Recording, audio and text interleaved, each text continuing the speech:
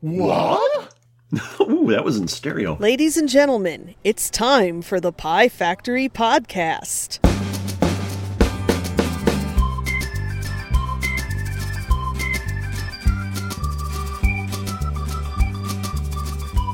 Wasn't Countdown to record a Steely Dan album or... Oh, I hope so. Actually, it was Countdown to Ecstasy. Never mind. Ooh, I just noticed something. I started the recording and I noticed that there's no check mark in the feedback protection box. Which is amazing. I had been screaming about that because I use GarageBand to record when we do our podcast. Actually, any podcast I do, I use GarageBand to do the initial recording.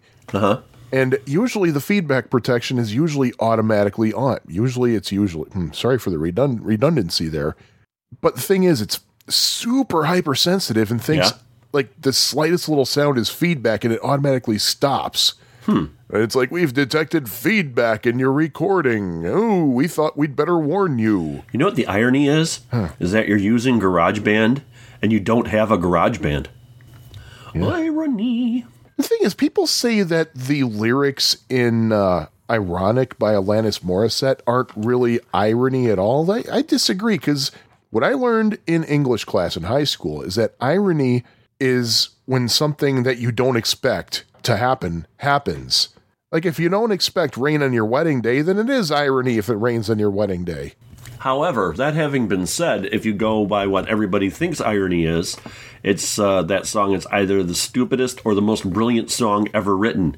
Because if there is nothing ironic in the song, then that, by definition, means the song itself is ironic. Interesting.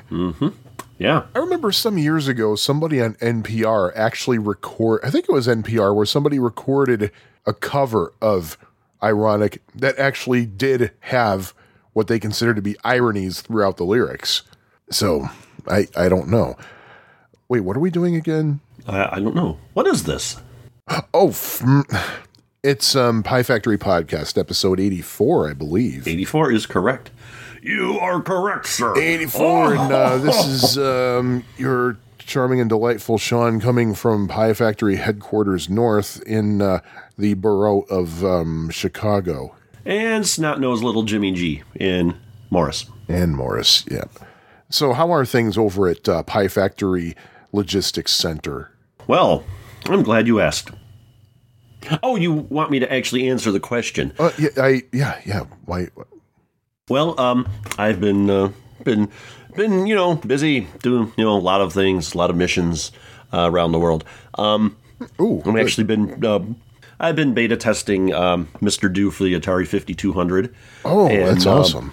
So far, it looks pretty good. There's a couple of little bugs. It's a port of the Atari 8-bit version to the 5200. It pretty much plays like the Atari 8-bit version. Truth be told, not a huge fan of the Atari 8-bit version, just for the one reason being that it just doesn't seem to control correctly. Really? And, it's kind of hard to explain. That's the only game I've ever played on the 600XL so far. Really? Yeah, I still haven't really taken full advantage of this thing. Well, that's a shame, because the Atari 8-bits are a great little line of computers.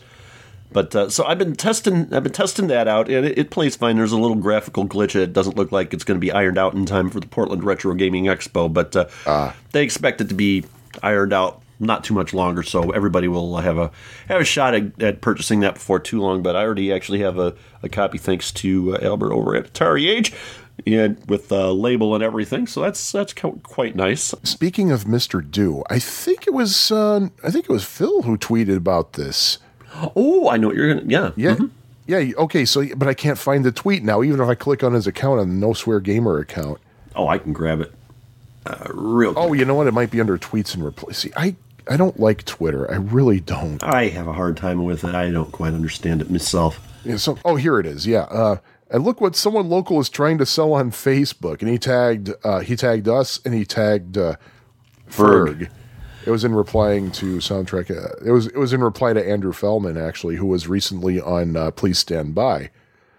It's a Mr. Do slot machine. And I noticed there was a diamond on the reel in the picture. And does that mean that the person gets a free game? I think they just get a free pull of the handle.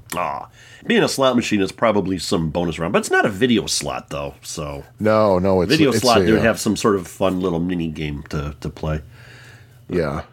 I don't do much gambling anymore. I never really did a whole lot, but it's been years since I've been to a casino because the rules are just so stacked up against us low rollers. Oh yeah, in fact, I'm such a low roller that I consider myself a pathetic roller. Oh, that's how they stay in business. No, that is true. I mean, the few times my wife and I gambled, we were playing just blackjack, and it was more just for the social fun of it. Blackjack is but you got to watch the rules though. You don't. Yeah. Make sure that you don't play 6-5 blackjack because that's one of the biggest ripoffs in the casino. It's still better than a slot machine. That's pretty much the only thing that's out there nowadays, just 6-5. Yeah, only in the single deck and low roller blackjack. The higher up in denomination you go, the better odds you get. It's a Vegas, terrible blackjack game, but it's still better than most slot machines. And the thing with slot machines is people like play penny or nickel slots because they're like, well, I don't have a whole lot of money and I'll just play a few of this. Some nickel and penny slot machines, if you play all of the pay tables and all of the pay lines, you're talking $5 a spin.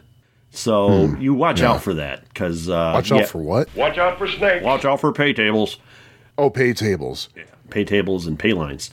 Yeah, you could be. Gambling is its own real thing. Is its own little thing. We could easily go and do a whole episode about that. But all I'll say is that if anybody here is thinking of going to Las Vegas, look into a subscription to the Las Vegas Advisor. Either $35, they may have raised the prices since I did it, but $35 for the online, $50 for the printed newsletter. With each subscription, you get a free coupon book, and there's some really good coupons in there. One of them is 50% off coupon, good for anything at the Palms Casino, good up to $50. And so if you use that to its fullest, you've paid for the subscription. So well, we'll have to link that in the show notes. Yeah. That's one thing. That and you research the games. It's like a casino theme because Atari Bytes just did a blackjack podcast. True. I love then blackjack. Then again, there's going to be at least 2600. one more Atari Bytes before this episode gets released. I love blackjack on the Atari 2600. Never played it. But to be perfectly honest, casino on the 2600 is much better because the blackjack game that's included. First of all, they got several poker games, and they have a poker solitaire game, which is very, very popular, especially with Video Game Critic at videogamecritic.com.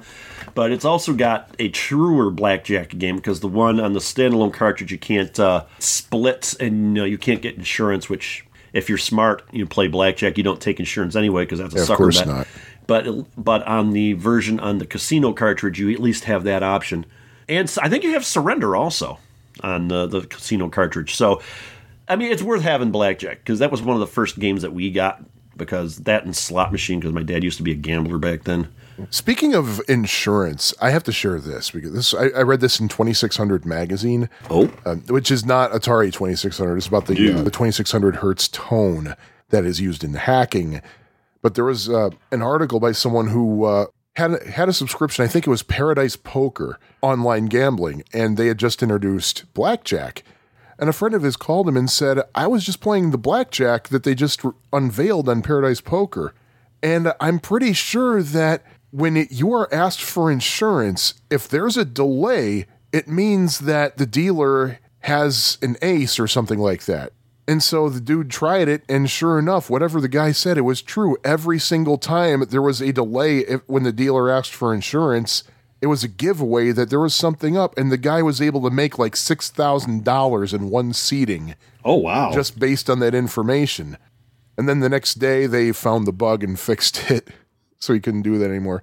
He withdrew all his money before they could come back and say, oops, that was a mistake. Give us our money back. Sorry. Yeah, I would do that too. But, yeah. But at any rate, so... that's a whole different thing. My home blackjack game, anyway, was on the Intellivision, even though I didn't have an Intellivision. I liked poker and blackjack on the... I think the title is Las Vegas Blackjack and Poker. Mm-hmm. And on the ColecoVision, it was Ken Ustin's Blackjack and Poker. Ooh. And Ken Ustin was the guy, one of the early video game celebrities. I think he's one of the first to beat Pac-Man or something like that, or get to have the world's record, and he wrote a bunch of books about it, and then he got all famous, and then Coleco, but before he did that, he was big into card counting and It had a lot of books about beating blackjack before he got into video games. And of course, Coleco, licensed his name for their game. And I think it was because they tried to, because of the name and he was into video games and stuff, I think they're trying to pull some strings or something. Pull the strings. So there's that. But as far as other things I've been doing, I've been playing Populous again on my PC on the Steam emulator. And I still think that's probably one of the best games ever made. It's right up there in my top 5 along with Jumpman Jr. What else have I been playing? I've been playing some Lemmings on the ST emulator as well. And Lemmings is a fun game. The only problem I have with Lemmings, I don't know. Sometimes you just kind of want it to end, but there's like level after level. I mean, it's got a lot of replay value and it's unique, but it's just like after a while. This is just me. I lose interest after a while. That's just the way I am with things. But other than that, I've been mowing a lot of lawn lately. Oh, yeah. It's literally just before the show. So there you go. Oh, that's what I've been up to. I don't know what to say what I've been up to other than I've been playing Bosconian in MAME a lot. We highly discourage people from, of course, playing emulation unless you own the actual machine. So, of course. Of course, my Bosconian machine is... I lent it to a friend, yes. So I played it in MAME, and I've just been kind of hooked on it. That's right. It can prove that you didn't have one, so there you go. So I played a lot of that, and I took this past Friday off. I always take a 3-day weekend when it's the week of my birthday. Mm-hmm. So I just vegged out on Friday, and I actually ended up with stuff that I had to get done. And probably about the hour before my wife got home, I fired up the 7800 and see if I could beat out the top scorer of the Pac-Man collection fast mode, Ms. Pac-Man on highscore.com. So I did that, and that's my gaming basically, and did some recording for Autobiography of a Schnook, and this time it featured a special guest. Ooh. And once the podcast is launched, there will be hints toward that, of course. And wow, today I actually wrote a script for another segment of Autobiography of a Schnook, so it's been a pretty schnooky past few days for little old Sean here. Oh, going all Jersey Shore there with Schnooky, huh?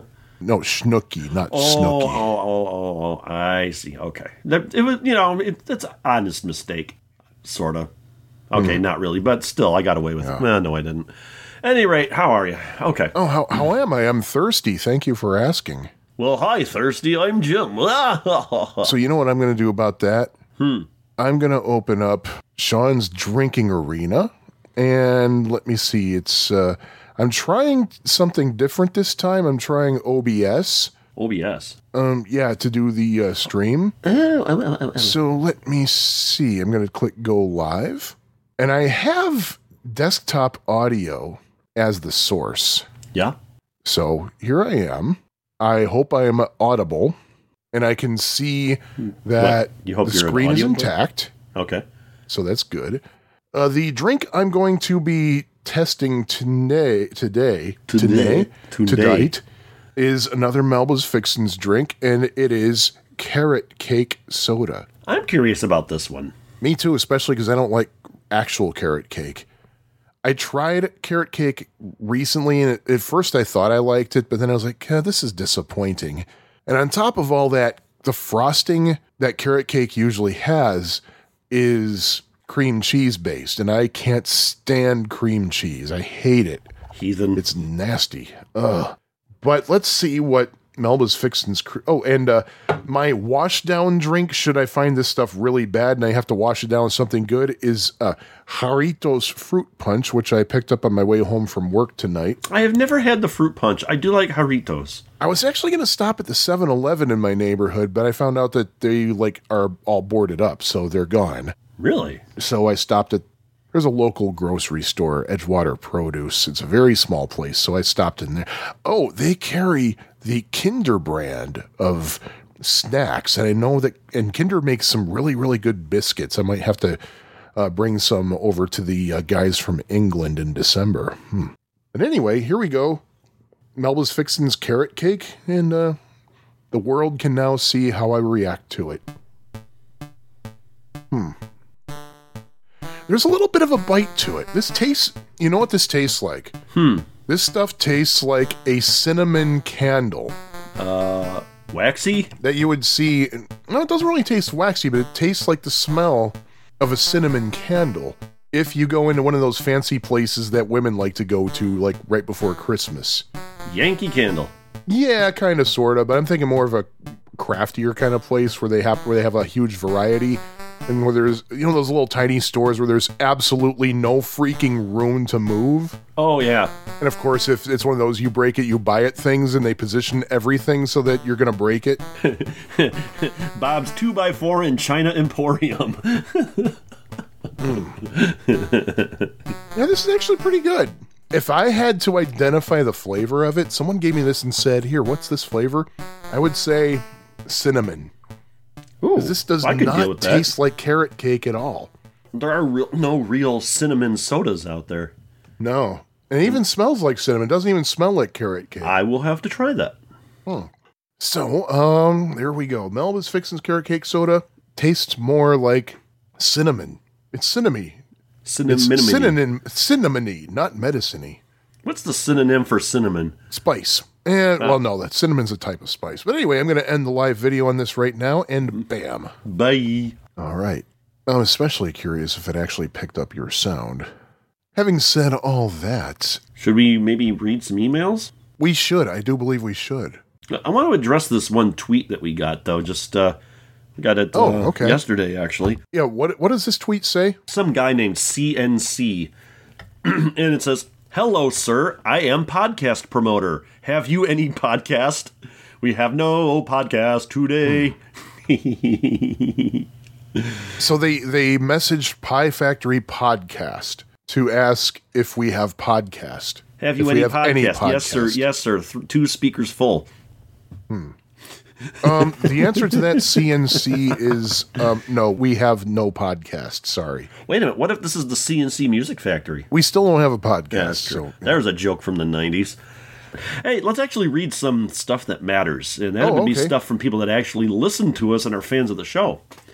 Actually, we got an email from, first of all, let's go with Richard Grounds. We got Richard Grounds. Quite a few emails to read here. Oh, wow. Richard Grounds, 2Pi. I love how Gmail does that. But anyway, I'm slowly getting caught up on Pie Factory. I'm only 2 episodes behind at this point. While listening to the Anteater episode, I was going nuts in the ports section when you didn't mention the 2600 Aardvark homebrew that was started by NanoChess. This thing is amazing. It was even demoed at Portland Retro Gaming Expo 2017 at the Atari Age booth and has come a long way since then. And he has a link to the development thread and a link to a video for the most recent unreleased version. A YouTube link, and I watched the YouTube link, and wow, it's looking really amazing. If this thing gets a final release, it'd definitely be high up on my to-get list. It looks better than the M Network prototype. It's got some really pretty good animation in it too. Actually, this is an addendum. Oh, we should open addenda and errata then. Yeah. Yeah, this version, this Aardvark, Anteater, whatever you want to call it, looks really pretty amazing, and I'm watching the YouTube video right now. Just the intro. Holy cow! Look at that animation when the Aardvark walks onto the screen. Wow! Is that amazing or what? Got a huge tongue though. Yes, the less said, the better. Thank you, Richard, for setting us straight there. Yeah. Let me see here. We got a couple of other emails. A couple of long ones here. This one's from Jimmy Brazel. Brazel? It's to piefactory@fab4it.com. Hey there, I decided to contact you guys and let you know a little of my history enjoying these things we call video games. Oh yeah, this is an oldie. This is from September 20th. We had to delay that one. Yeah. Anyway, I grew up in a once small town called Rowlett here in the Dallas, Texas area during the video game explosion. I was born in 67, which means he's a year older than me, and we moved to Rowlett in 1977, so I got to grow up during the growth of video games. We did not have any arcades close to me, but we did have corner stores and food locations that did have games in them. All this was within a mile to 2 miles from my house. My first experience with the game was Space Invaders. I was told by a friend about this machine at this Japanese restaurant, so we rode our bikes there and tried it out and was hooked on games from that point on. The Mr. M store at the corner a mile from my house started getting games where you walked in. They usually had one pinball machine and 3 cabinets in the front.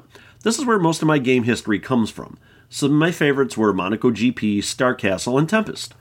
It was here that I made it to the Pie Factory level, ding, on Donkey Kong, beat Dragon's Lair, got into a groove and figured a workable pattern on Super Pac-Man, made it to Mario's Hideout in Donkey Kong Jr., and created a lot of memories. I think of the times of getting a little cash and heading to the store for a grape soda, a few pieces of candy, and the rest was plugged into video games. I'm so thankful that the Mr. M stores kept rotating the games around all the stores in the Dallas area. Frogger, Pac-Man, Pole Position, Asteroids, and Deluxe, Wizard of War, Ms. Pac-Man, Zaxxon, Galaxians, Galaga, Gorf, and many more I cannot remember at this point were played there. The Pizza Villa in the closest shopping center also had some games, but they were all the cocktail table versions. They always had your normal cocktail versions, but one I remember most was Moon Cresta from there, which that's a game we got to talk about. The idea of beating a wave of enemies and then docking to become more powerful with extra shots was neat to me. The Dairy Queen also had games. Space Fury, Space Duel Defender, and Crazy Climber were seen there. I would get on my bike and go once a week during the summer. A regular fries, large root beer, and the rest on the games. A regular fries, large root beer, and the rest on the games. A funny but frustrating story happened there. One day I got into a groove on Crazy Climber, which is also one of my most favorite games. Lost count of how many buildings I cleared during my game and blew out the high score on the game. I went to order my fries and drink, and the cashier asked how I did. I told him I set the high score. He said that is good and called out to the cook and said, "A boy here just beat your high score on Crazy Climber." Boy. I got my fries and was eating when I saw the video games go dark. A few minutes later, they all came back on. I'm guessing the cook did not like me beating his score, so he went and hit the breaker to erase it. I played one more time, but did not do as good. Damn, that beats some butthole story by a long shot. Holy crap. I've heard other stories like that where people would get ticked off and just cut the power to reset the score. The cool thing about some of the Atari games is that won't work because it stores the top 3 permanently. Like battery backup or flash memory or something like that, yeah. Unless you actually go into the dip switches and reset it. Right. Continuing, in 1985, I went to work at the Montgomery Wards at Richardson Square Mall. They had an arcade there, but it was all the way on the other side by the Sears and movie theater. I would take my lunch breaks, grab some food from a quick food place, and eating it, walk across the mall to the arcade. They had many games there I loved. Turbo Joust, Time Pilot, Star Wars, Return of the Jedi, which you did not like, but I loved it for the controls and originality of the game compared to others. Rampage, Gauntlet, Tron, and many more. I got so good at Time Pilot, Joust, and Star Wars, mentioned how, I think it was Sean, never knew Phoenix was an arcade game but loved the 2600 port and found out later about the arcade game. The same thing happened to me on a few games. I loved Reactor on my 2600 and Satan's Hollow on my Commodore 64 back then. I never knew until probably a few years ago that these were actually ports of the arcade games. I think your first experience with Reactor was the 2600 version, wasn't it? Was what? Your first experience with Reactor, wasn't that the 2600 version? Oh, yeah. Yeah, I did not play the arcade version until Midwest Gaming Classic 2017. Okay, that's what I thought. I never knew until probably a few years ago that these were actually parts of the arcade games. Keep up the good work, and I hope you can still speak and finish the show after this novel I sent. Jimmy. Hey, Jimmy, thank you for contacting. I wonder if this is the same Jimmy that emails Ferg over at the 2600 podcast. So, yeah, thank you, Jimmy, for messaging. Sorry it took us so long to respond, but we had a few things we had to do. And actually, I think Tinkle Pit was one of them. So, there you go. Thank you again, Jimmy. And thank you for listening. And I don't know what else to say. So yeah, I don't think you would have seen Tinkle Pit unless you're in Japan. So and we got a couple of more emails. One from Chris. We actually got 2 from Chris++. We got 2 from Trek MD. It says, "Happy bidet." That's my little joke. I don't... you say happy B-Day. I said happy that's bidet. Right. Yeah, you do say it. I don't do that anymore. Now I go happy birthday. HAPIBURFDAE. That's my new thing because happy bidet was getting cliche. So I'm going to just do something that'll become cliche in the next 20 minutes here or so. Okay. Holy schnit. Happy semi-centennial... Happy semi-centennial birthday, Inky. I love that you wrote 80-plus miles as a middle finger to the age 50. Don't let a simple number on an arbitrary calendar get you down. When anyone asks your age, your response can be with complete validity, I'm 50. Isn't that funny? I mean, look at me. If I'd known in the past I would look this young and feel this physically great when I turned 50, I would have been relieved. Less said the better. Anyway. He's never seen you, has he? No. He says here, I'm looking forward to the bonus episode. I was seeing a girl for a couple of years who had clinical depression, and I never knew whether to leave her the F alone or try to make her feel better. I tried to communicate about it between her depressed phases, but it went around in circles. Well, just ask me when it happens. I don't know right now. I try, but you always say it doesn't matter what I do because you're so, well, depressed. I'm extremely curious about what you have to say on this serious, but certainly more commonly applicable than most people know subject. And thanks again to both of you for all the podcasting efforts over the past few years. It's always enjoyable to check in with my Chicago pals, even if it's a one-way check-in. I live in Chicago vicariously through you because I love that city. One-way check-in. That sounds like some kind of horrific airport experience.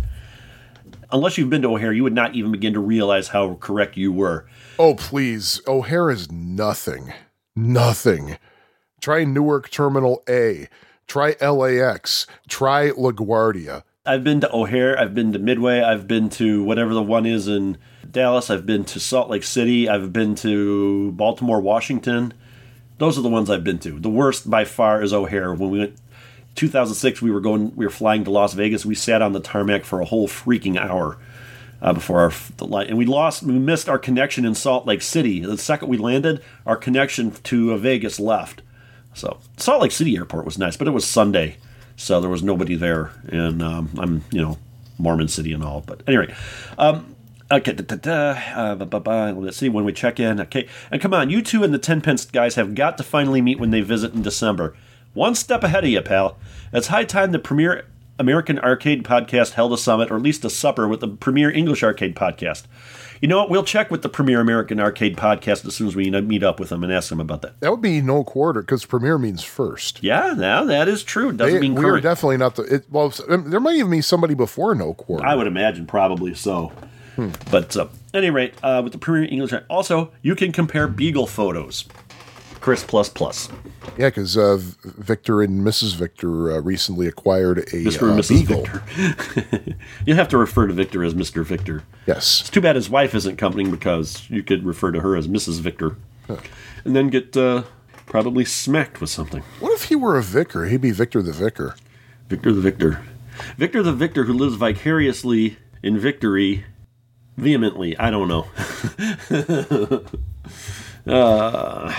So, again, thanks, Chris, and I appreciate the birthday wishes, and have a middle finger on me, or have my middle finger on you, or we better not do that. What do you think about his question about what to do with when you have somebody who says, well, I don't know what I want you to do, ask me when it happens, ask me when I get depressed, and then they say, well, I can't answer you because I'm too depressed. That's, you know what, I'd have to think about that. I really don't know how to respond to that.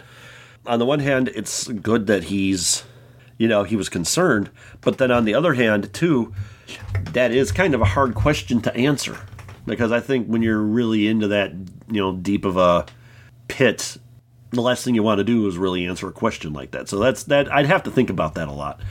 I would say in that sort of a situation, any sort of a friendly gesture would be probably welcome. I can only speak for me, because everybody's going to answer that differently. But when in doubt, try a hug. And if that doesn't work, try $100. I don't know. So now we got a couple of emails from Trek MD. Yeah. And one of them is his arcade game memories. And this one actually is pretty long here. Why don't we start with his other one? Start with his other one? From September 23rd. Actually, here, I'll get things started here. He says, hey guys, I sent an email with feedback on games before listening to the most recent episode fully, and I notice you're going to discuss depression and, if I heard correctly, suicide. Though I've never experienced the former myself, I have had my experiences dealing with family members and patients, he's a doctor, with both depression and suicide. So I wanted to just share a couple of points, and I hope you don't mind. No, of course not. I'm not quite sure how you were going to broach this subject on the episode. Well, I don't think we really knew either. But in any case, one point I wanted to make is that when someone says they are thinking of killing themselves, that is not to be ignored. The instances which I've dealt with patients who have attempted suicide, someone always comes forward to say the person had told them, but they did not take them seriously. If someone says they are thinking of killing themselves, particularly if it is someone who is known to be depressed, please pay attention and ask more questions. Patients who are depressed are at a higher risk of actually committing suicide when they are being treated and are starting to come out of the depression. Individuals who are very depressed often lack the strength to carry out a suicide, but may find themselves able to follow through with an intent once drugs start to take them out of the depression. Be watchful if you know anyone in this scenario. You know what? I never even thought about that. That's actually a very good point. Yeah. It's kind of like what I mentioned in the actual episode about what I understood when you're taking antidepressives and the warnings about how suicidal thoughts may happen. Mm-hmm. And that's exactly what it is. It's not that these medicines are magically putting the thought in your head. It's more like they're giving you motivation. Yeah, you know what? Yeah, that's true. You did mention that. Yes. But yeah, it's still something you don't think about. It makes total perfect sense.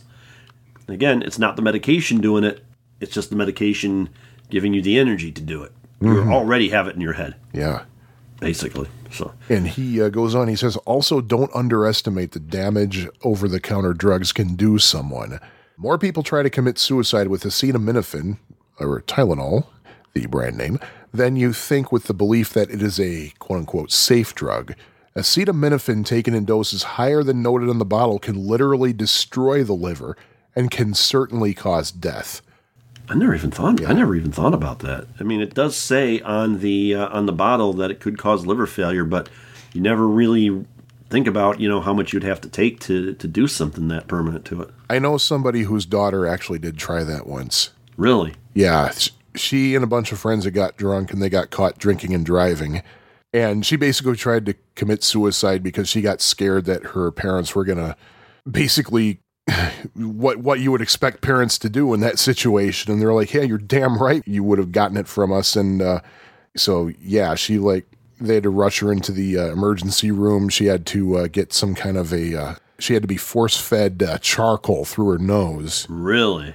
Our dog actually had that once some years ago when we thought she might have eaten some raisins. And the reason for that is charcoal apparently is good at absorbing toxins. But yeah, she came out of it okay, and she's like, okay, yeah, I've learned my lesson. She said the treatment was far worse than anything I ever would have feared. And so she's like, yeah, I'm never going to do something so stupid again, especially trying to kill myself. But so yeah, that's definitely a serious point there. But anyway, Trek MD goes on to say, we can certainly make a difference in someone's life, particularly if they are depressed and are at the risk of harming themselves. Let's not forget that. Indeed. Eugenio, thank you for your contribution on that. He did send a follow-up, too. I told him, I emailed him back, thank you, and that we were in post of that episode. And then he responded, he made a small correction below, but it must have been just a word or something. Well, it said, I ate a word.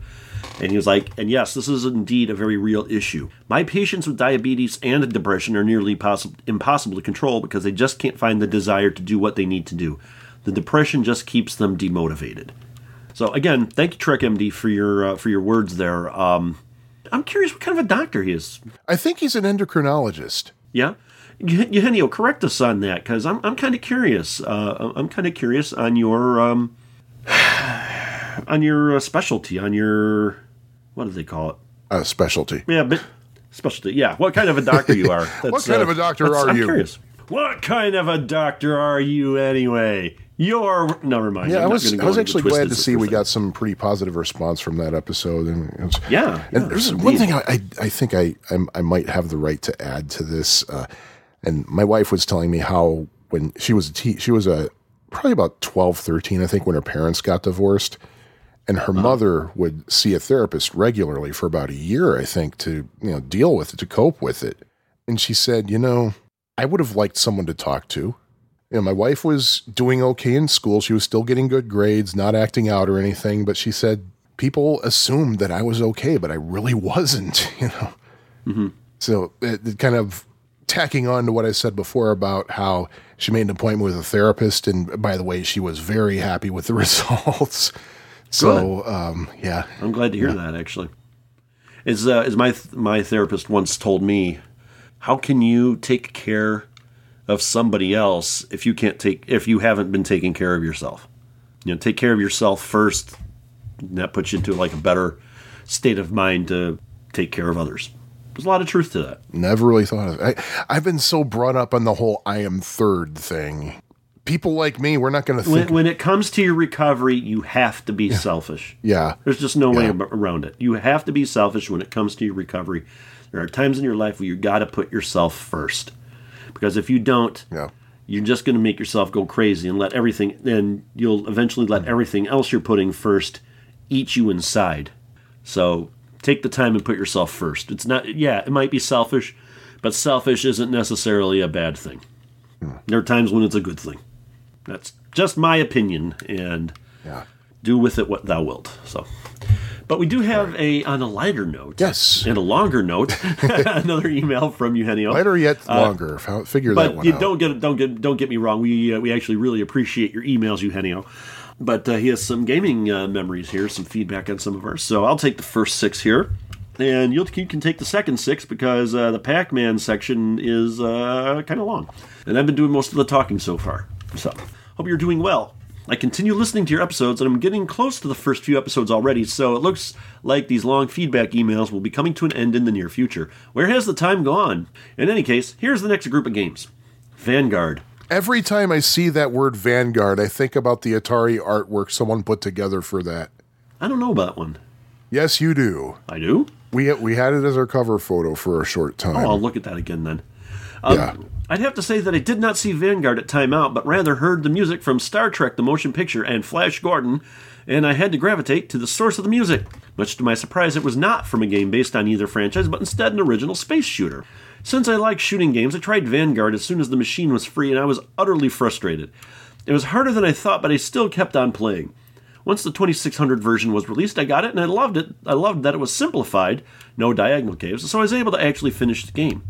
I got close to that in the arcade, but never managed to beat the final stage.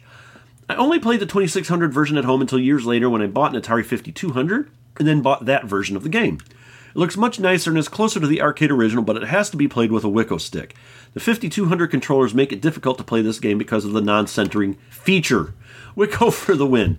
That's one of the other games that was converted from the 5200 to the Atari 8-bit, and it plays fantastically on the Atari 8-bit. I just wish somebody would hack the voice into it, but that's just me. So, number 2, Gorf. I first saw Gorf at Time Out, and I was surprised to see that the game was the combination of other games I had played in the arcade. Maybe not 100% identical to Space Invaders or Galaxian, but close enough. I figured I'd give it a try, and I did enjoy it, but it wasn't a go-to game when I went to the arcade. Other games I wanted to play were tied up and Gorf was free. I'd play it, but usually only one quarter at a time. Did not buy the 2600 version either, but I have played it since. It's simplified and doesn't have all the screens, but it is a decent enough version. I've also tried the 5200 version, but that is also missing a screen, Galaxians, and doesn't really look that great. I much prefer the Atari Jaguar version, which I do own. That is a great version. It's as arcade perfect as it gets, and it makes me wonder why Atari didn't make arcade compilations for the system. You know, that's a really good question, actually. I think they could have maybe extended the life of the Jaguar with that, but not sell them individually, make it a whole compilation like he's saying. Yes, this was a homebrew release, but Atari could have easily made this game and others in an arcade compilation for the Jaguar. You know what? Yeah, I kind of would agree with him. I don't think I played Gorf all that often, but, you know, I didn't hate it. You know, when something I wanted to play, someone was on and Gorf was free, I would play Gorf. Maybe not to that degree, but yeah, I can see his point. And yeah, I would say that the Atari 2600 version was a bit of a letdown. I was actually pretty happy with it, to be honest. Yeah, I don't know. To me, it's missing like all of those cool little sparkly effects, like the shields and the middle of the flagship. I do like the Atari 8-bit version, which I think is also the same as the 5200 version, but, you know, that's just me. Number 3, Scramble. Let me start by saying I've never seen or played Scramble in an arcade. What? No, I'm not going to let you start with that. No way. Oh. Sorry, Eugenio. In fact, the first time I saw the game was when I bought my Vectrex in 2011. I had no idea what the game was, so I learned to play it on the Vectrex and I got hooked. It's a cool game, but not exactly an easy one. You have no idea. And there was the 7800 homebrew release, and I, of course, bought it. Not easy either, but I did find it more manageable than the Vectrex version. Most recently, I also got the 2600 version, which is quite impressive. I do have Super Cobra for the 7800 as well, and I did get Super Cobra Arcade for the 2600 when it was released at PRGE last year. So as you can see, while I may have no experience with Scramble or its sequels in the arcade, I sure have plenty of experience with a number of the home versions. Scramble on the Vectrex was the first Vectrex game I ever played, and the first Scramble game I ever played.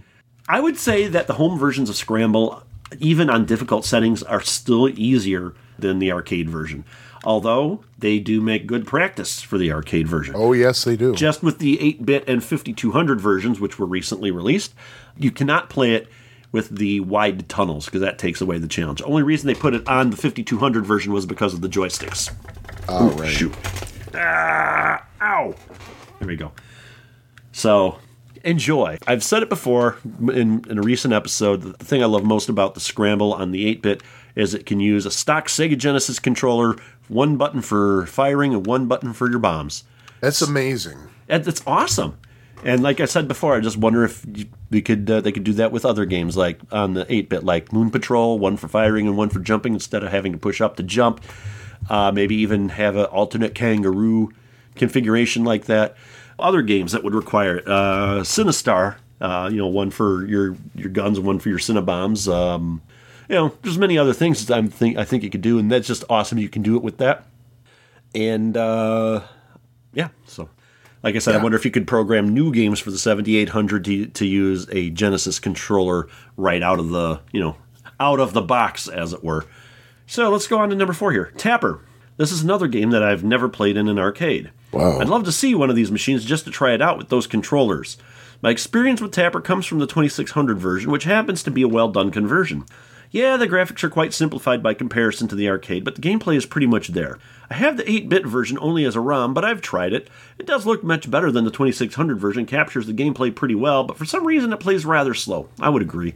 I believe this version has been converted for the 5200, so I wonder how well it plays on the system and if the 5200 controllers help or hinder the gameplay. I don't know if it has or not, but I think the mushy buttons on the 5200 controller would hinder the gameplay. I would think that a wise thing to do on the 5200 version is use both joysticks and a coupler. With the coupler. Think about it. That's basically what the arcade game was. It was basically a 2-joystick game. Yeah. Although, didn't we say that some machines actually did have a serve button? Oh, like probably. later machines, like if the tap thing broke or something. Never saw one, but I've never either. But just like I've never seen a track and field with a trackball. Trackball, yeah. But those existed apparently. That's something to look into. Probably won't. Anyway, so yeah, Tapper, great game, great game. Moving on, number 5, Pingo. My first experience with Pingo was at Time Out. I walked by the machine and was intrigued by the gameplay because Pingo was a penguin. I did enjoy playing the game, so I spent quite a few quarters on it. When Atari released the 2600 version, I immediately got it, and I will say I was quite impressed by it. They really did a very good job porting the game to the system. I got the 5200 version years later, which of course looks even better. This game is one of those cute games from the 80s, and while it may not be something spectacular, I do really like it. I'm going to guess it wasn't a very popular game, though, since I have not seen it in any of the arcade compilations for systems like the PlayStation or the GameCube. Well, being Pingo is a Sega game, I don't think they really released many compilations of their older arcade games. The few compilations I did see had stuff like Outrun and like Space Harrier, some of their later games on it, but mostly like their Sega Genesis titles. I would love to see a classic Sega compilation with like Pingo and Zaxxon and Congo Bongo and Turbo and TaxScan and Space Fury. Sega had a lot of really awesome vector games too. They were the number 2 arcade vector game company just behind Atari, and they put out a lot of impressive stuff in that genre too. Like Star Trek for one. As long as we're talking vector, and that's a great game. So it is. I would pay money. I would pay some serious cash to get a Sega compilation like that, and it would be legal too, because I can't keep all of these Sega arcade games here in my house. No, of course not. If I want to play them. So that would be nice. I would pay for it. Yeah. Yeah, because again, we do not advocate emulating unless you have the actual hardware. Oh, exactly. And number 6, Ladybug. I played Ladybug at timeout more times than I care to count. Well, then stop counting! If other machines I wanted to play were tied up, I'd use the chance to play Ladybug. Oh, I hate when that happens. I hate having to deal with rope around a damn arcade machine. Unfortunately, that did not last long as the machine disappeared after a few months. It's funny to see how many games were made that used similar gameplay to Pac-Man, but that added various different features to make the game unique enough. Of course, this game used gates to let the player change the maze. Does that sound familiar? Games like Mousetrap and Lock and Chase used a similar system. And once the arcade machine was removed from timeout, I did not see the game again until years later when the homebrew port was released for the 2600. I had to get it and I was quite impressed with the game. It is really a superb adaptation of the game and captures all of the arcade's magic. Did we ever find out if Coleco actually did start programming Ladybug for the 2600? I know it was on their release schedule. I don't know. I really don't know, but I'm cheating right now and going to AtariProtos.com, and I don't see it listed on AtariProtos.com, so I don't know. But that doesn't necessarily mean that they didn't start programming it. That could just mean they just haven't found it. Yeah, and I'm going to repeat what I always say. Play the Atari 2600 version and play the arcade version, and tell me which one is which. Bet you it's going to be a little bit hard. Yeah. Mm-hmm. There is a dead giveaway, but if you're not paying attention, it'll be like, wow, wait a minute, which one am I playing? Because it is that good. Yeah, it is. It is really, really good. So, yeah. There we are. So, hey, Sean, you want to take the next 6? Yes, I do, actually. Okay. All right, so next on Eugenio's list, Crazy Climber. When I saw this game at timeout, I think I may have played it only one time. I saw my cousin play it, but I wasn't much into it.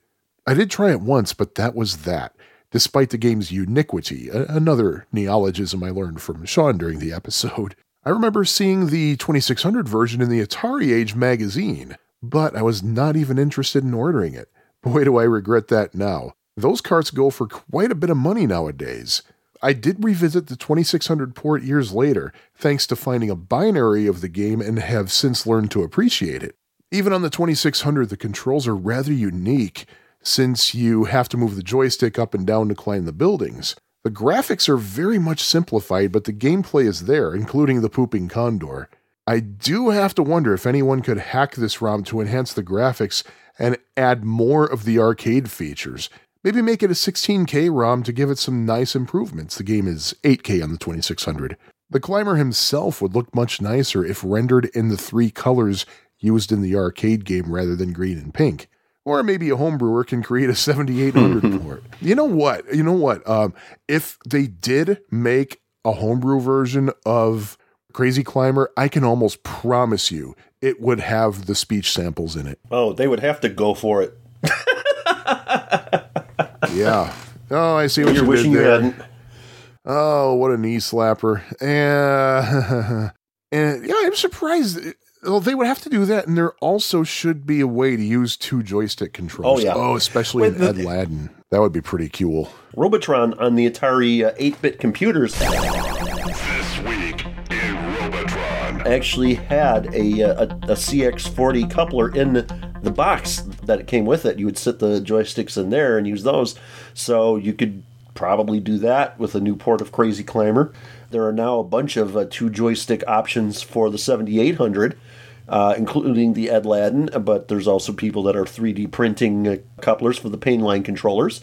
So there are options out there these days. Oh, by the way, one thing I forgot to mention. This episode of the Pie Factory podcast is brought to you by Luden's Cough Drops. Luden's Cough Drops, the candy that pretends it's a cough drop. So, come on, Luden's, pay us. Yes. Where was I? Did I say, hi, this is the Pie Factory? Okay. Oh, here we go. Okay, number 8. Fix-It Felix Jr. When the movie Wreck-It Ralph was released, the email actually says Fix-It Felix Jr., but he meant Wreck-It Ralph. I remember how fascinated I was with the titular arcade game of the movie. It really looked a lot like a game of the 80s, and I wanted to play the game either at an arcade or at home. The movie was, of course, plenty fun to watch, so that just made me more interested in playing the game. That became a reality when I found that the game had been ported to the Sega Genesis. I knew I had to get it. What I did not know was that there were actually 2 ports for the console, one by a Japanese homebrewer from the site Future Driver, and one from Airwalk Studios. The Future Driver is available as a free download, and he gives a link, which we will also be linking in the show notes.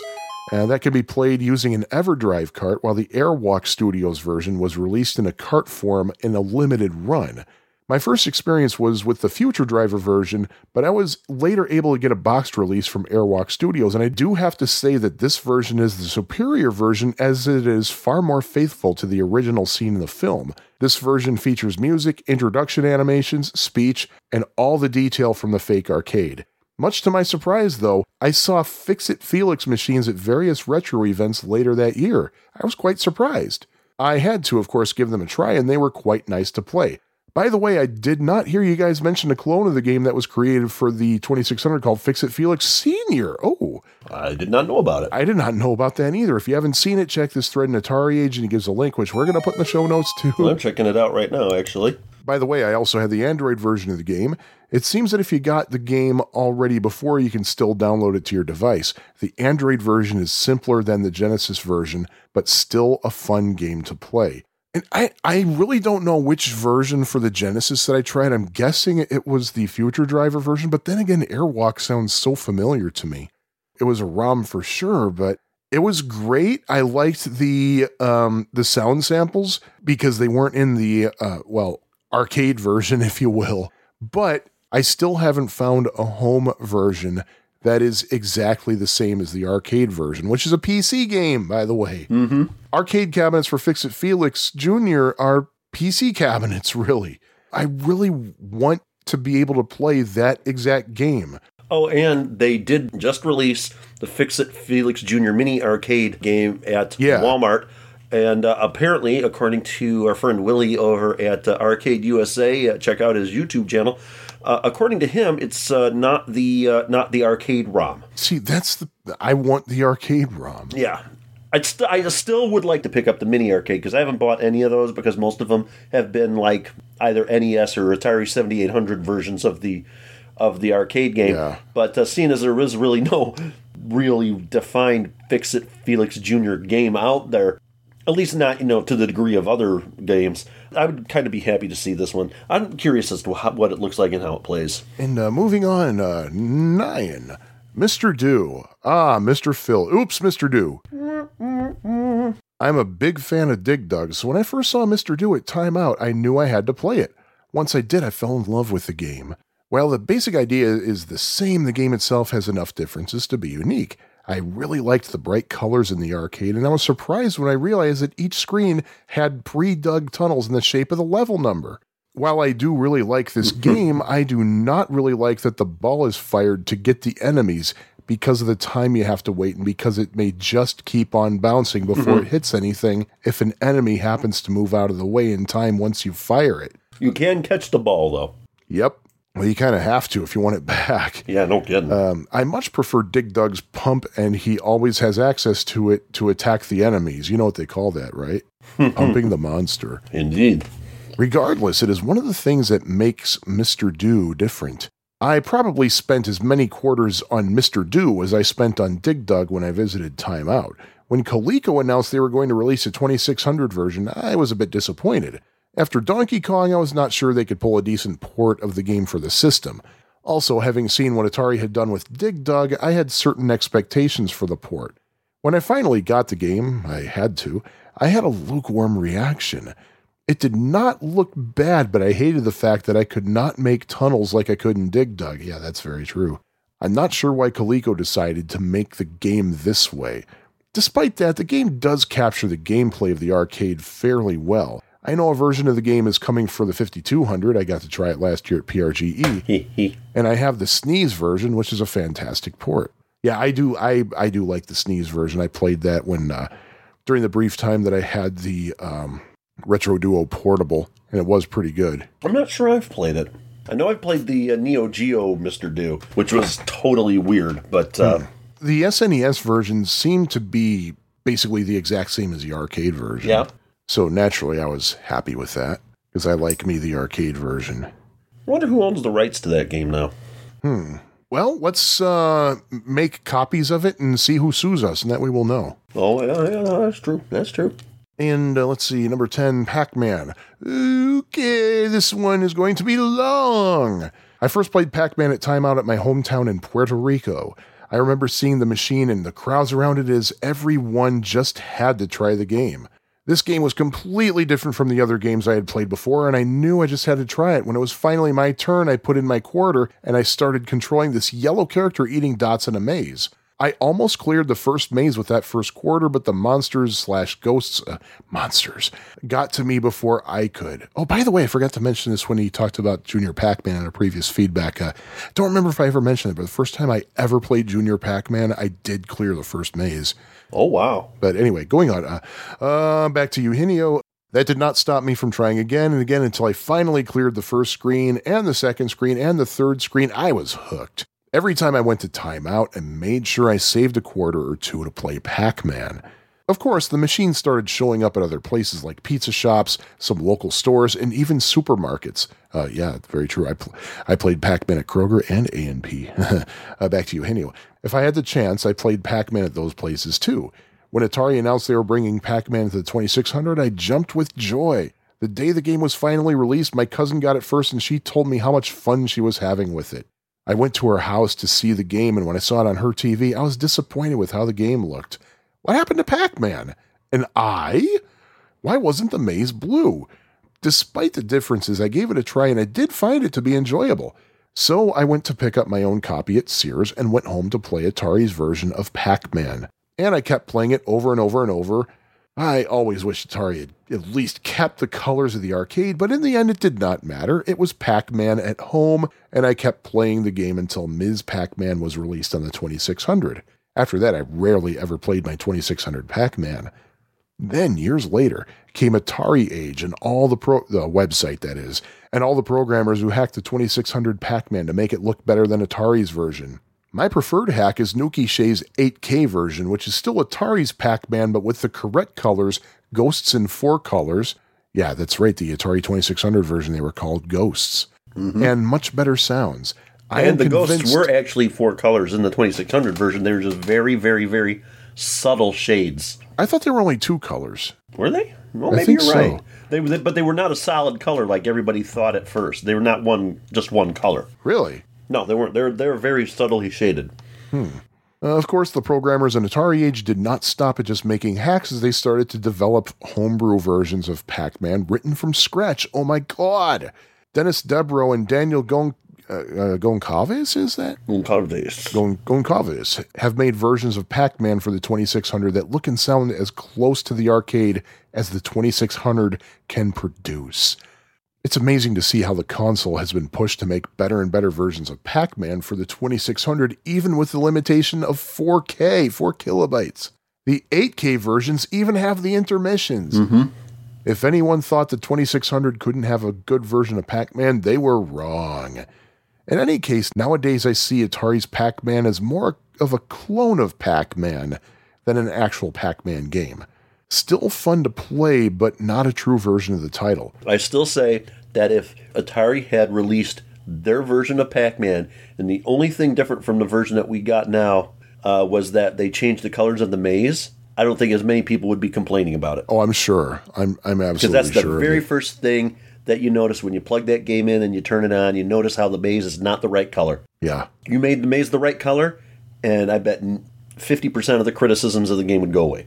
Now, I know damn well that I read on Atari Age years ago that the reason that the maze colors were chosen was that because Atari developers were discouraged from using black backgrounds for games unless they were either space games or night games. That's what I heard too.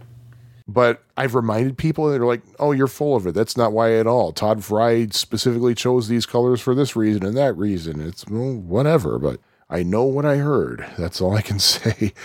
Let's see. Eugenio goes on. Besides the 2600 versions, I have two 5200 versions, one released by Atari and the homebrew Pac-Man arcade released by TEP 392.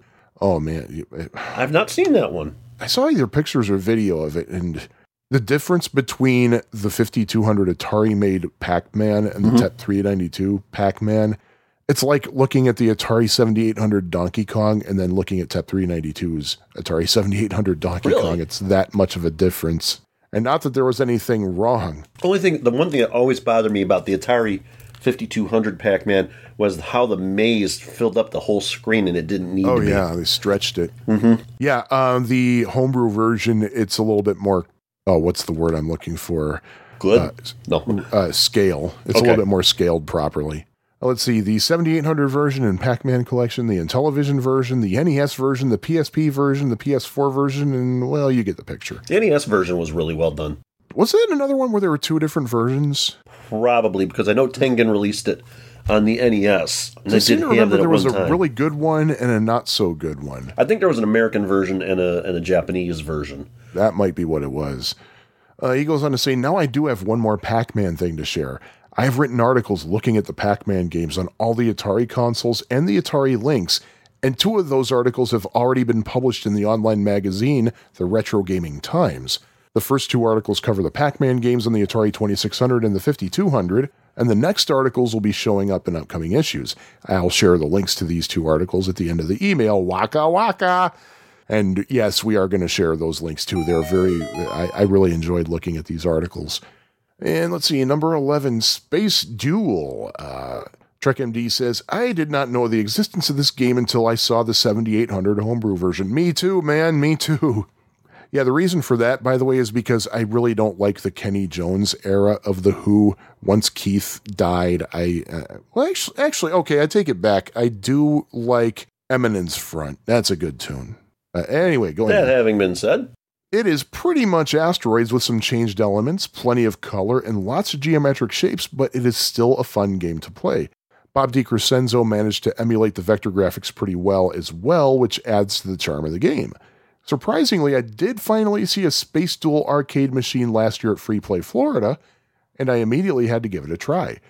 It was cool to have the chance to play on the original machine. Space Duel is probably my second favorite game in the Asteroids family. Even though it's not called Asteroids, it's Asteroids. It's Asteroids, yeah. I prefer Deluxe, personally. Well, I said Space Duel is my second. Yeah. Yeah, I do agree that Asteroids Deluxe is, unless you throw home versions into it, the 7800 is probably the best version of Asteroids. Oh, I love me that version, Oh, gosh, that's a great game. And it was, I think it was the least expensive 7800 game I bought, because nobody was buying it because it was Asteroids, but it was old hat by then. Yeah. But that was a really good version of it. Oh, yeah, Meatballs in Space. It would have been so awesome if somebody would have programmed that one, because you know how the asteroids rotate, like, I don't know, 3D glasses, like the red-blue lenses. Oh, yeah. You just see the rotations on the asteroids in 3D. That would have been awesome. That would have been Pointless, something else. But it would have been awesome. Yeah, it's too bad that Bob couldn't figure out how to do the tethering for Space Duel, though. Yeah, there was some he had all kinds of problems with that, like system slowdown and stuff. But you know what? Even though I do enjoy that in the arcade, that's just one more reason for me to play the arcade version. Yeah, there you go. And I'm not saying anything against Bob DiCrescenzo's version, because it's excellent. It's very good. Go get it at the Atari Age store. Indeed. And number 12, Time Pilot. I honestly don't remember ever seeing this game at Time Out, so I was not very familiar with the game back in the day. I never got the 2600 version in the 80s or any other version until many years later when I finally learned about the game. I saw a video about it and I wondered why I had never played it. That's when Vector Pilot became available for the Vectrex, and I decided that I just had to get the game. Boy, is it an excellent version of the game. I then saw the arcade game at Florida Arcade and Pinball Expo, and I had to play it. It was definitely a fun experience finally being able to play the original arcade game. I've since also tried the 2600 version, which is a pretty decent port as well, another game in which Coleco vindicated themselves. Regardless of version, the one thing about Time Pilot is that you have to get used to how the game controls. The ship simply moves in place so you can direct the shots, and does take some getting used to as it is the background that moves. That is a great game. And I still would love to see how that would play with a spinner instead of a joystick.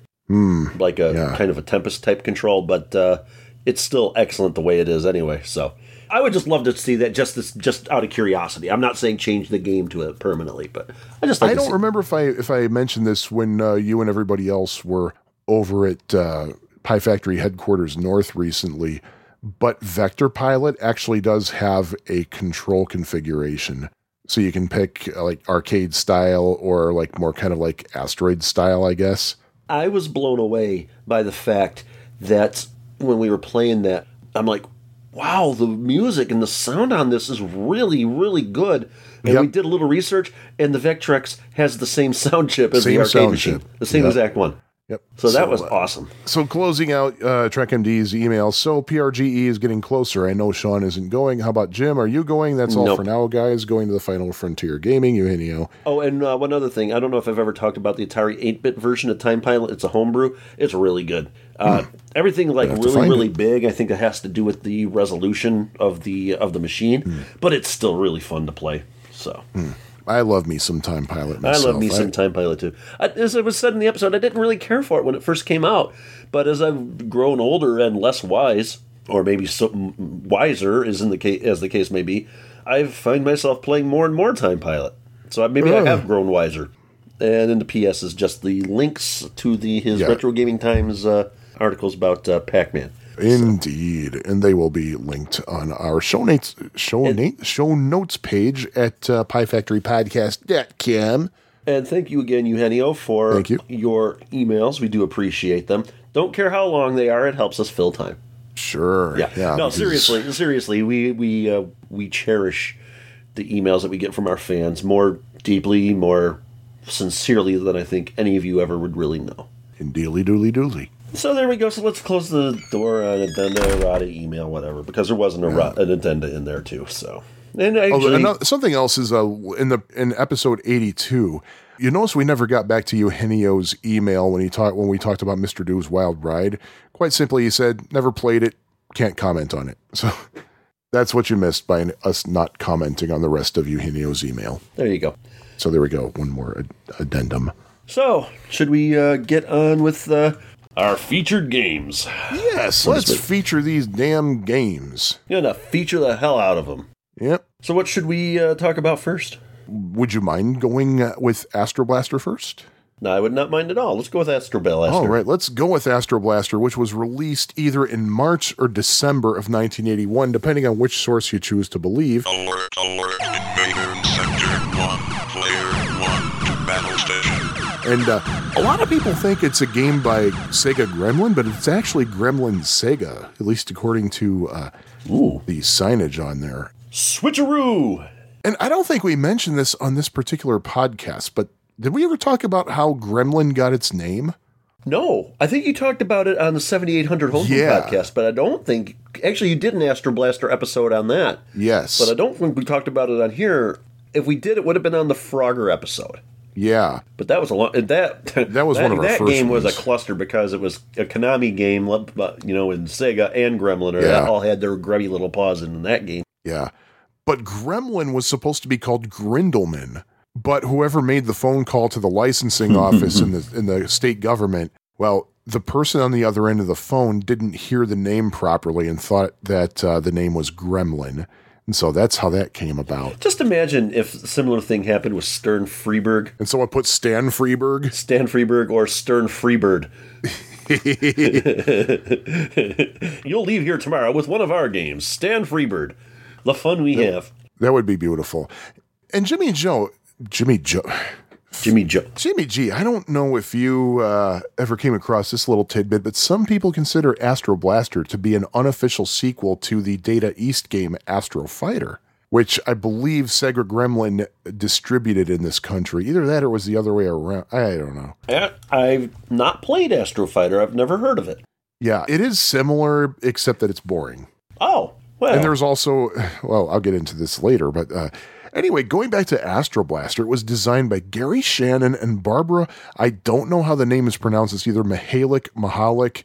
I really loved his show, especially when it was on Fox. No, Shannon. Yeah. Shannon, not Shanling. Oh, I'm sorry. Yeah, and Mahalik is spelled Michalec. She has one other credit that I was able to find, and that credit was as lead programmer on the 1995 Sega Genesis game Desert Demolition, starring Roadrunner and Wile E. Coyote. Ooh. Yeah. Now here's the other thing that Gary Shannon has credit for, at least the other thing I could find. I cannot get the Gary Shandling's show theme song out of my head now. Yeah, I saw that once and I never saw it again. I wanted to see more of it. I loved that show. Going on to Gary Shannon, the other credit that I could find for him was a game called Mind Maze. Does that name sound familiar to you, Jimmy? Yes, it does. Wasn't that a game on the Atari 2600? Yes, and it was originally called Mind Race. And there was something special about Mind Maze. By the way, he worked on that in or around 1984 with Howard Scott Warshaw. Ooh. And isn't that the one that was used with that weird Atari Mind Link controller that was never released? It used your eyebrows to control stuff on the screen. Oh, I don't know how that thing worked, but yeah, it was definitely a Mind Link game. It was unfinished. It's supposed to be some kind of memory match game. You can get the prototype at Atari Age, and it either is designed for the Mind Link controller or it is believed to have been designed for the Mind Link. But going back to Astro Blaster was the first Sega Gremlin game to use voice synthesis. And it's not the first arcade game to use voice synthesis. That would be Stratovox, which we talked about in an episode I don't remember, but will. You know what? No, I'm not going to edit in the number later on. I don't have time for that, and neither does Hyde. He gets paid by the hour. But anyway, also something interesting I found. We normally don't really get highly technical in Pie Factory Podcast, but there is a little bit of techie stuff I want to talk about. And that is that Astro Blaster was one of the first, if not the first, Sega game to use the Sega G80 board design. And the thing about the G80 board design is that instead of having one huge system board with all the components on it, it was actually 5 separate boards to manage different parts of the game. There was a board for speech, another board for all the other sound, a board with the Zilog Z80 CPU on it, a board for video, and a board with all the EEPROMs in it. It was designed for that in case there was a problem with the machine and you were able to figure out what the problem was. You could easily isolate the problem and do a fix on it. So I don't know what other games had that board design on it. But on the left side of the control panel, you have 2 buttons, one to move left, one to move right, kind of like Space Invaders. And on the right side, there is a side-by-side pair of buttons as well. There's a warp button on the left and a fire button on the right. As for the gameplay, and this time we really do have to go over the gameplay because it's not a very common game. Although I think Victor Marlin might question me on that. I seem to remember he mentioned to me before that he saw it all over the place. I might be thinking of another game though. But I had never heard of it until, I'm not going to get into that right now. I don't want to give it away. But anyway, I need a vacation. Anyway, the gameplay of Astro Blaster. You go through 7 sectors. Each of those sectors has a different number of attack waves from different squadrons of spaceships. And each of those squadrons' ships move in certain unique patterns. And different squadrons have different point values for shooting the spaceships. And there's some instructions that the game gives you. 1, shoot enemy spaceships for points. 2, shoot fireballs for extra fuel. Oh, that's right, you run out of fuel in this game. Ho ho. Oh, it's kind of like Scramble in that you destroy the fuel to refuel. Number 3, use warp to slow down enemy ships and bombs. Only once per sector or ship. Discover how to earn secret bonuses for extra points. Oh, I can't wait to talk about that, by the way. Dock with mothership to refuel after each sector. Game over when you run out of ships or fuel. Laser will not fire while overheated. What does all this mean? Yeah, you have a temperature gauge on the screen, and the faster you fire, the hotter your ship's temperature gets. And once it reaches a certain temperature, it's not going to be able to shoot anymore until it cools off. So that adds an interesting challenge. And yeah, you're going to have to dock with a mothership at the end of the sector if you want some more fuel. In addition to shooting fireballs. And yeah, it's really kind of a Space Invaders Galaxian kind of thing that you just shoot at things. But going back to that bullet point about secret bonuses, there are a ton of secret bonuses. When certain things happen in a certain sequence, you get a certain amount of points added to your score. Like if you shoot all of a certain type of... I'm not going to go through all the various secret bonuses because there are a ton of them. There are a lot of secret bonuses. I'll go through a couple of them. If you shoot all of the enemies without missing, you get secret bonus number 3, which is 1,000 points. Let me see. What's another secret bonus that I should mention? I don't get any secret bonuses at my job. I don't get any overt bonuses at my job either. Secret bonus number 9 will get you 500, 700, 900, 1,000, or 1,500 points. Don't move at all when docking with the mothership. And you get 1,000 points for a perfectly centered approach, 1,500 points for the what they call paint scraper, which is when you brush a docking clamp of the mothership. Ooh. So there are all kinds of weird things you can do to get extra points. That's interesting. You know what's interestinger than that? These secret bonuses, there are 20-some secret bonuses. They're all bugs. Really? They are all bugs. Oh, they are awesome. not intentional. So what the developers did was just say that, you know what we're going to do? They just said, let's document those things. They're not bugs anymore. They're secret bonuses. That's kind of similar to what the Blue Sky Rangers did over at Intellivision. It's not a bug, it's a feature.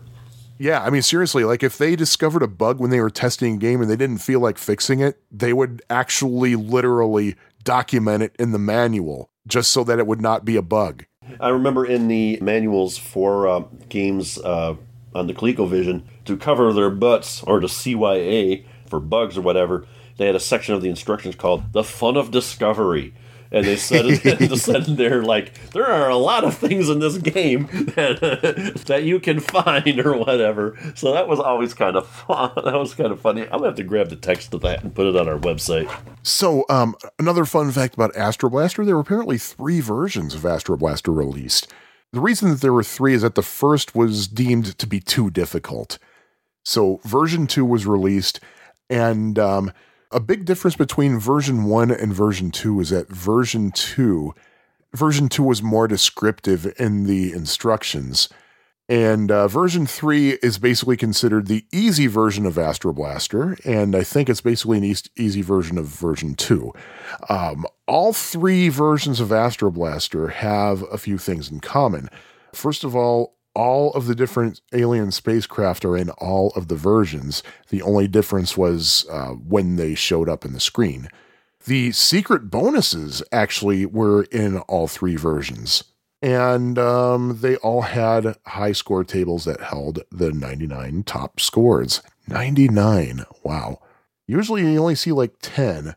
Actually, the Williams games hold a lot of scores. But there we go. You know you have a version 1 machine if the instructions are on the screen.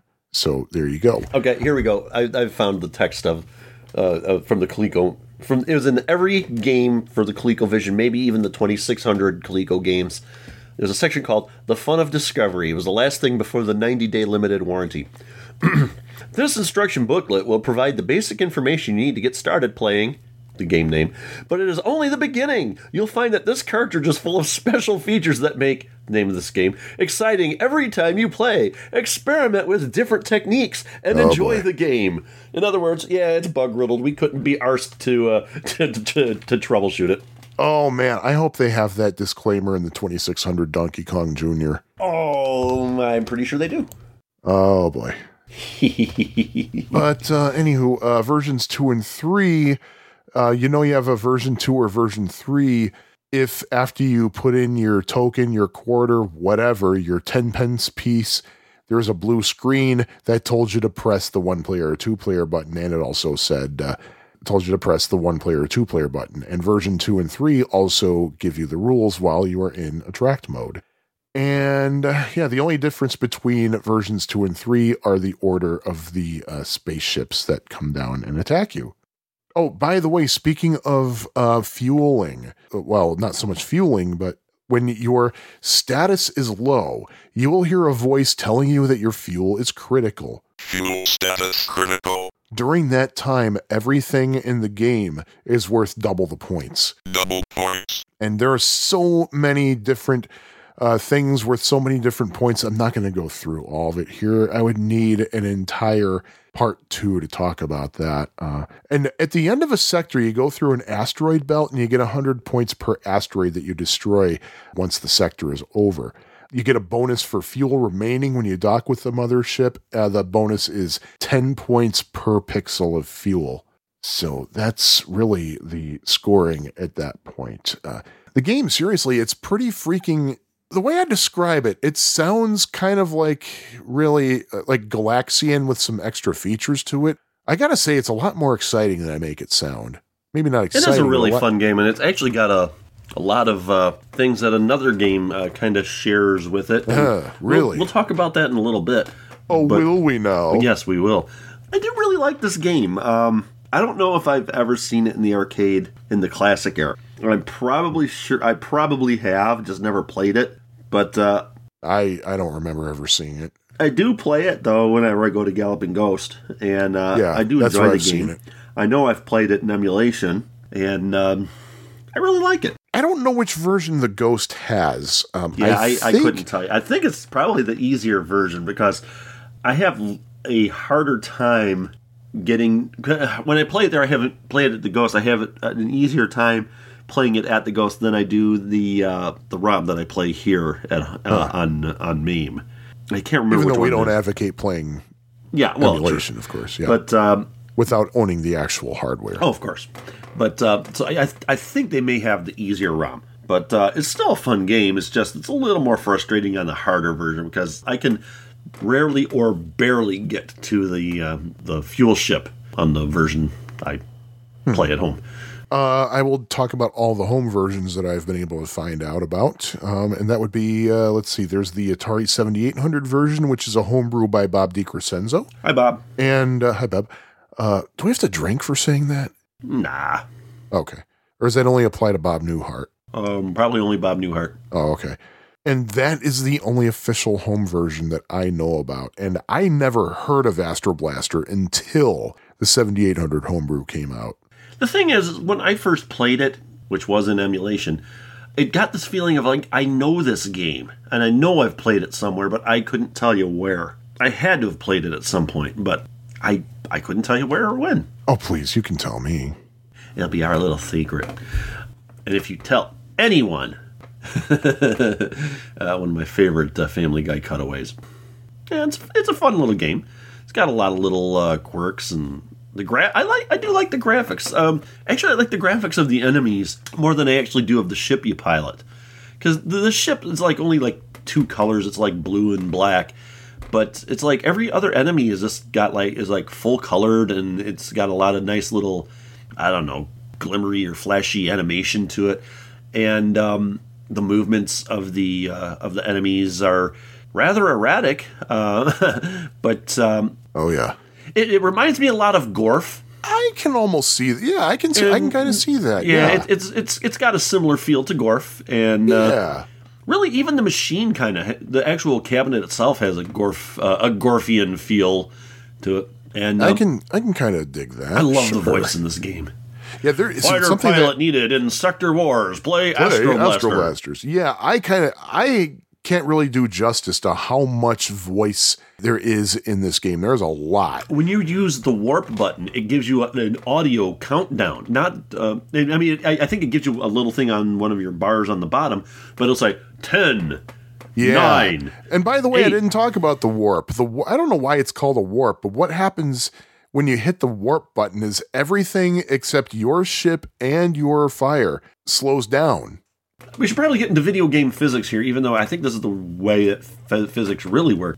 You're moving faster, and as part of you moving faster, everything else is moving at a slower rate, or it just appears to be moving slower. It appears to be moving slower. And I think that's what the warp button is. I think it's supposed to actually capture those physics. Oh, okay, that kind of makes sense. You know what? That's kind of like how in Super Pac-Man, when Pac-Man turns into Super Pac-Man, all the monsters stretch out, and it's basically because you're really looking downward from the point of view of Super Pac-Man. So him going so fast, they're going to look like they're kind of stretching out because he's going that fast. Mm-hmm. So okay, I think that's actually real physics. Yeah, we don't need to have an edition of video game physics for this. Yeah. But yeah, that's the warp. I think how many warps do you get? I think it's one per ship. I think it's one warp per ship. I don't know off the top of my head. I mean, I did play the game to prepare for this episode. I did. The 7800 version, by the way, doesn't have the speech. The only speech it has is the fighter pilots needed in Sector Wars speech.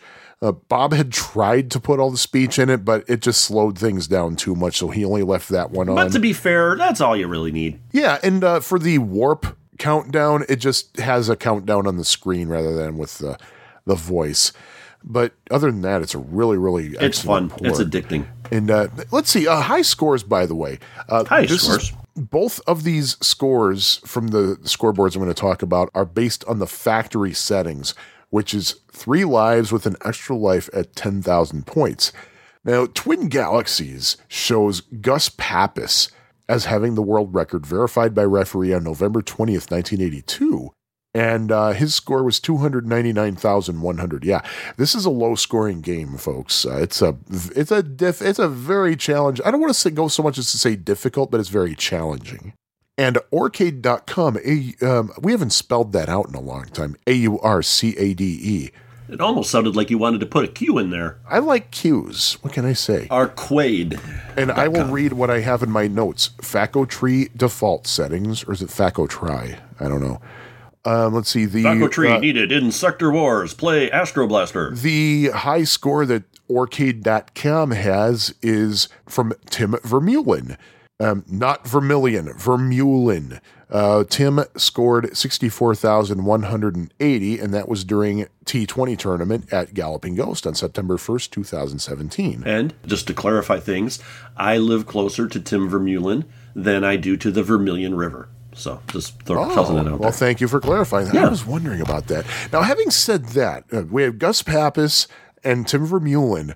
There's another cat named Doug Bailey who says that he scored over 300,000 points on Astro Blaster in Ocean City, Maryland on their boardwalk in the summer of 1982, although he admits he can't prove it. He said he cycled through all of the sectors 3 times. I remain skeptical. Well, you're always skeptical. Well, so, yeah, that's true. So that is Astro Blaster. And I'm going to admit, it's not one of my go-to games when I say go to the Galloping Ghost. I'll play it once in a while, but it's just my own personal thing. My rating, the number of continues I'm going to give it, I'm going to say a strong 3, meaning that I might be able to be pushed into a 4 territory-ish place thereof, perhaps. Maybe if I spend even more time with it, I really don't know. But right now, a 3, but a strong 3. I'm going to give this one a 4. Okay. Because I recently went to the Galloping Ghost. I took a day off of work because I needed it for my head. And I went in there and I played quite a few rounds of Astro Blaster. And even though I liked the game, I liked it even more after playing it for a few rounds. And so, it bumped my 3 to a 4. So, that's lovely. So, yeah, I really like this game. It's and the thing that sells it the most is the speech. I mean, the gameplay is awesome, but that speech is just is a machine is telling you to join the army, I mean, come on, that's awesome. I'm kind of questioning the logic behind it. Fighter pilots needed in Sector Wars. That sounds pretty freaking serious. Fighter pilots needed in Sector Wars. It sounds like, and then it tells you play Astro Blaster. It's like, wait, what? Well, how's that going to help the Sector Wars? It feels kind of like a Last Starfighter thing, where they're like trying to train you. Wow, good game. Good game.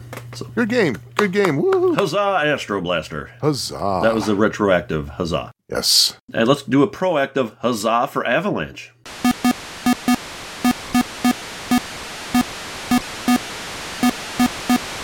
Huzzah, Avalanche. Yes, Avalanche.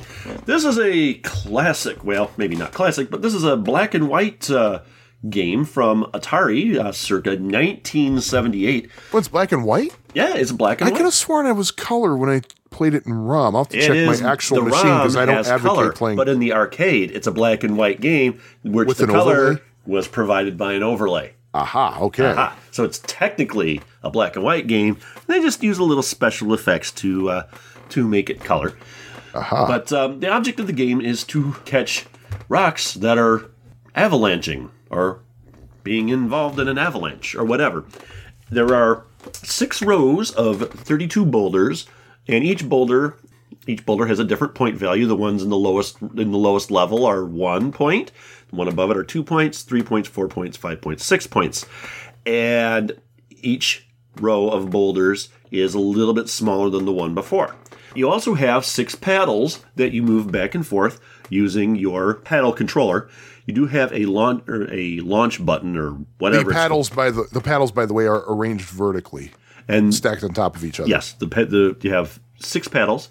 They're arranged vertically. The object is to catch the boulders as they fall. And each time you catch one row, and then the next row, as I said, you score another extra point, and the sound effect for the boulder gets a little bit higher pitched, and all the while you hear like this noise sound effect. I guess it's supposed to sound like an avalanche coming down a mountain, but I just find the sound irritating. It gets louder and louder and louder as you progress in the game.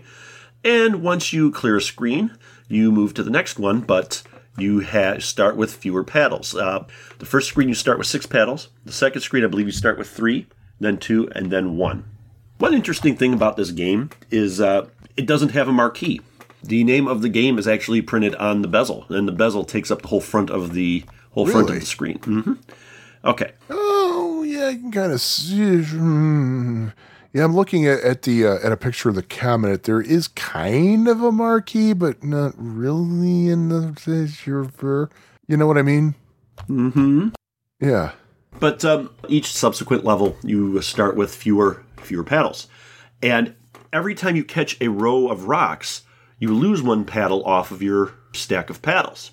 When the very topmost row of boulders starts falling down, then you only got 1 paddle at the bottom. And not only do you lose 1, but the larger you play, they get narrower and narrower and narrower. Well, what happens is you can have 3 misses.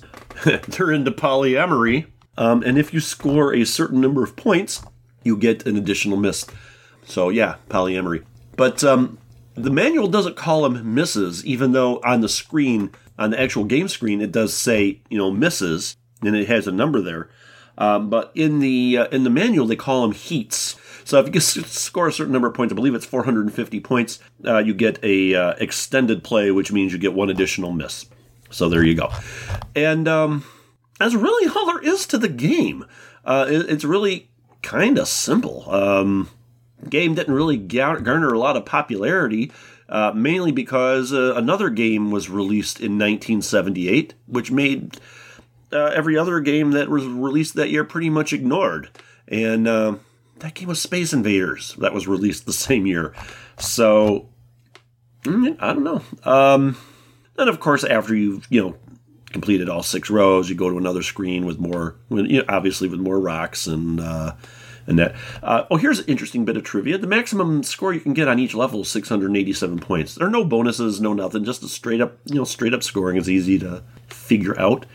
And now the arcade game was programmed and designed by a guy named Dennis Coble, no relation, and no relation to the COBOL operating system either, or programming language, I should say. However, that having been said, he did actually also design the only home port of the arcade game. And yes, there was an official home port of Avalanche, and that is on the Atari 400-800 computer, which I have been playing that a lot recently too. And you can use the paddle controllers on that, and it's extremely faithful to the arcade game. That's really all there is to say about this game. I like it. I mean, I'll just go right off right now and just say I'm going to rate this a 3. It's a fun little game. I've been playing it on my Atari 8-bit computer, and I've been playing it in emulation because there's no arcades anywhere around here that has it. And to be frank, I've never seen it in the arcade ever. Yeah, me neither. I never heard of it until you suggested that we cover it at some point. I have played it off and on in MAME over the years.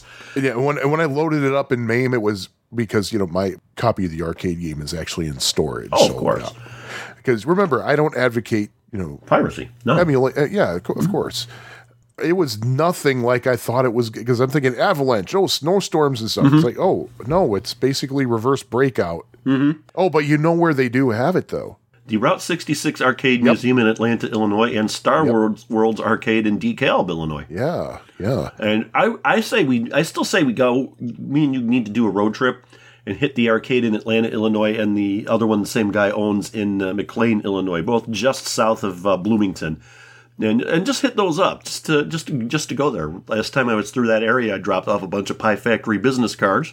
Ooh. And fun little arcades. They still use the tokens and that, but fun little arcades, and they're definitely worth a visit if you're ever driving from Chicago to St. Louis, or if you want to escape St. Louis and go to Chicago. Both of them are worth a stop in. In fact, the one in McLean the one in Atlanta is just one in one building, but the one in McLean is actually in two buildings across the town square from each other. One is video games, and the other one is pretty much all pinball machines. And like I said, definitely worth the stop in. It's oh yeah, the one with all the pinball machines is in an old bank, it looks like. Yeah. And they also have it at Grinker's Grand Palace in Eagle, Idaho. I'd love to go there sometime. And yes, the International Center for the History of Electronic Games in Rochester, New York. And I want to go there too, which I think that's attached to the National Toy Museum. I think my friend Neil is from Rochester. He goes out there a couple of times a year, I think. I'll have to ask him to check it out. So there you go.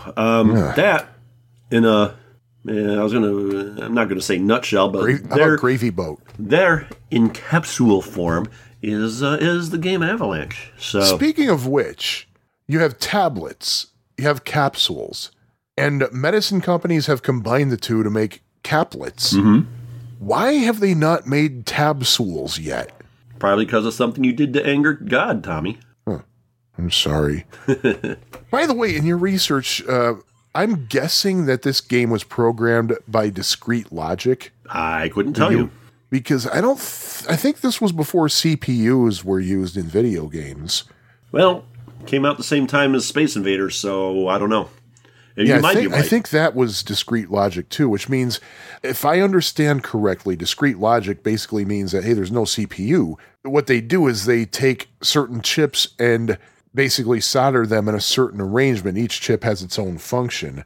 So you program it basically by lining up the chips on the motherboard. Mm-hmm. That's definitely how Pong was made. And that's why you literally cannot emulate Pong, because it's not done in software. It's 100% hardware. Right. And I have a feeling Avalanche might be that way as well. It's entirely possible. But like I said, the same guy created the Atari 8-bit version, which is really exactly the same as the arcade. So, take that for what it's worth. Then again, if that's the case, then maybe it was programmed. Maybe it does have a CPU in it. It's possible. Which means it wouldn't be Discrete Logic. You know what? It's time to cheat. Oh? I'm going to go look it up right now.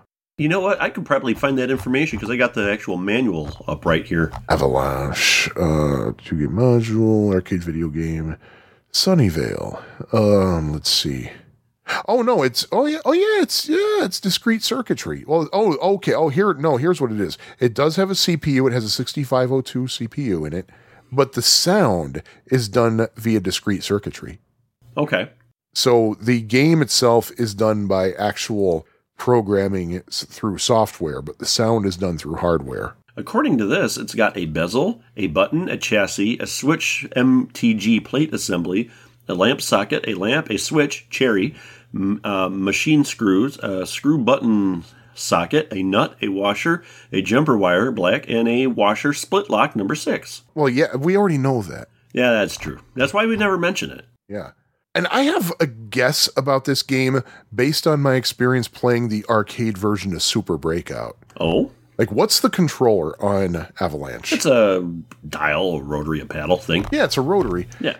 Super Breakout, which is also an Atari title from around the same time, has the rotary. Mm-hmm. But the thing is, it's not smooth moving like, say, the paddle controller on a 2600 or, say, on Tempest. Right. It has like little stops on it. So it's like, it's not just a smooth move and hurry up and move. So you actually have to give it some pressure. It's kind of annoying to work. I think Circus works the same way, actually. It's not an Atari title. I think it's Exidy. But I'm pretty sure Circus's rotary controller is like that too, where it's not a smooth rotation. Mm-hmm. And that can be really annoying. Yeah, I know what you're talking about. I'm looking at the parts list here, see if I can find anything. But I am not finding anything, mainly because I don't know how to read these things. Oh. So, 50K ohm trim pot. That wouldn't be it, though, because this thing rotates round and round and round. It's not a paddle But you know what, though? I've never seen the arcade games, so I couldn't tell you. It might be something that goes round and round. It might not be. Well, I think this calls for more research, actually. Yeah. Got to get the important stuff out of the way, you know? Well, yeah. Control panel assembly, okay. Yeah, I could be looking at this forever. By the way, the monitor is Motorola. And not only is it a Motorola, but they actually have the Motorola logo in the service manual. Oh. So, yeah. And this was released under Atari's name, was it? It wasn't released under Key Games? No, this was an Atari release. Okay, cool. Yep. I mean, yeah, Key Games is Atari, but... it is and it isn't. They didn't know or did they? They had to have known. Oh, of course. So there you go. So, yeah. Want to talk about high scores? No, but I have to remain consistent. Sure you do. So, let me see. High scores on this here game. This is based on factory settings, by the way. 3 misses per game, extended play at 450 points. Which already tells us this is a low-scoring game, Avalanche is. And this is interesting. On the Twin Galaxies scoreboard, there were only 3 scores, and they were all listed as verified by referee on the same date, which is March 21st, 2004. So I'm guessing this was at some kind of a tournament. I'm just going to read all 3 of the scores listed on Twin Galaxies. Number 3, Sean, S-H-A-W-N, and somebody needs to teach his parents how to spell. Sean Cram, 597 points. Number 2, Jason Cram, 1,334 points. And number 1, David Nelson with 2,453 points. Oh, wow. Well, one thing we can say is that all 3 of these guys got extended play. Oh, of course. Now, Aurcade.com is kind of weird. First of all, they don't tell you what the settings are on their track. And there's actually a tie for first place, and both on the same exact day, October 14th, 2017, which very well might be a year to the day before this episode is released. Oh, dude, that was not intentional. That was so not intentional. So the 2 people who have the exact same score, David Stearns and Scotty Hardesty, I don't know how his name's pronounced. Sorry, Scotty. And they are both listed as scoring 2,085, both during Grinkfest at Grinker's Grand Palace in Eagle, Idaho. Gotta go there. Yeah, I'd love to go there. Oh, according to Grinker's website, they are open Labor Day from 11 to 10. Wow, great. Yeah, for Labor Day. So I'll know that for if I decide to go there on Labor Day in 11 months. Yep. Wow. So that is it. I didn't give my rating for... No, you didn't. In giving my rating, I'm trying to consider that this is a very old game. Yeah. In terms of... Well, then again, it's from 1978. I mean, it's not that freaking old. I mean, Asteroids is from 79. I would have been 10, so that was 40 years ago. I was 4. Actually, possibly even 3. Let's see, this was released... when was it released? It was released in... 1978. April 1978. I was 3. I wasn't 4 yet. So, wow. But... I'm going to have to say 3 continues from me. 3 out of 5 continues. Yeah, I'm going with a 3 out of 5 as well. It's a fun little game. It's an interesting piece of history. Yeah. Now, as I was mentioning, some people claim that it didn't get as popular as it could have because Space Invaders came and swallowed up all the quarters or tokens or whatever. I don't know if I buy that. I don't think this game would have been a huge, resounding success. But it's still good for a few plays. I just want to see an arcade version of this one. So, speaking of which, I don't think I mentioned it in this podcast. I don't think either of us mentioned this in this podcast. But I mentioned earlier about how basically Avalanche feels like a reverse Breakout. Yeah, it does. And the thing about that is, we're talking about Space Invaders sucking away its popularity, although we can't really say for sure. Mm-hmm. Space Invaders was actually intended to be a Breakout clone. Mm-hmm. And you can feel it. So that's an interesting little tidbit there. But Space Invaders came out around the same time, though. Mm-hmm. Well, yeah, true. But I think, you know what, though? I think before we go too much further... we should reveal the theme for this episode. We don't have a theme for this episode. Are you kidding me? Yes, we do. Oh, yes, we do, Mama Jama. The theme for this episode is games that Activision ripped off for their own 2600 titles. What? Ooh, that was in stereo. Yeah, well, first of all, Kaboom is an obvious ripoff of Avalanche. It has Come a on similar... now. It's basically the same game. The only difference is in this game, for each row of bombs or each row of rocks, you lose a paddle, whereas in Kaboom, each time you miss a bomb, you lose a bucket. That's the only real difference between the two games. That, and I think the prisoner comes down toward you one level. Which means that the bombs that he's dropping actually have less distance to fall. I suck at Kaboom, so I couldn't tell you, but that would not surprise me. So, yeah, Kaboom is basically a ripoff of Avalanche. And Well, okay there, genius. Now tell me how Astro Blaster was ripped off by Activision. Megamania. Oh. If you play the game, there are several enemies that look exactly like the enemies in Megamania. Oh. They move the same exact patterns as in Megamania. I love Megamania. Megamania is a great game, and Megamania also has the energy bar. The only difference is it only works really as a timer per level in Megamania, whereas in Astro Blaster, you have to eventually refill it in one of two different ways, by either shooting little glowing asteroids or comets, or by docking with the ship, which the docking scene is not in Megamania, but Megamania is a ripoff of Astro Blaster. Yeah. I remember Having said that, in Megamania, if you set the difficulty switch for difficulty B, your shots you can actually control the direction of your shots. Mm-hmm. In the 7800 homebrew of Astro Blaster, that is also an option. There you go. And I remember I was playing Astro Blaster in emulation a couple of years ago. I got to this one level where these enemies came on the screen, those look like the steam irons from the 2600 version of Megamania, and they came on the screen, and they're moving in the same pattern. And then eventually, I think they're like diamonds that come on the screen that move in the same pattern, and they're arranged in the same form, in the same format as they are in Megamania. Megamania is a ripoff of Astro Blaster, and Kaboom is a ripoff of Avalanche. It's blatant. I mean, obviously, the guys from Activision used to work for Atari, and Atari made Avalanche, but somebody had to have seen Astro Blaster in the arcade at some point, because there are just way too many similarities between the two. I remember reading in an interview with, I don't remember who it was, maybe it was David Miller with Activision, in a magazine, and they were talking about the game Robot Tank, and somebody pointed out that, hey, Robot Tank looks and feels a lot like Battlezone. And and he responded, doesn't that violate Activision's philosophy of not doing any arcade game adaptations? And the guy from Activision was like, there is no legal hold on the concept of a tank game through the eyes of the tank, or something like that. And I'm thinking, oh, come on, you had to have seen Battlezone. There's just no way you couldn't have. Yeah. So yeah. Oh no. So yeah. One of my former coworkers is mayor of Patterson now. Huh. Really? Yeah. Oh, well, that was good to interrupt my little actually, spiel about. he actually trained me in one topic, actually. Anyway. Really? Oh, neat. Anyway. So, yes, that is the theme. And aren't you happy? You're all more intelligent people for knowing this.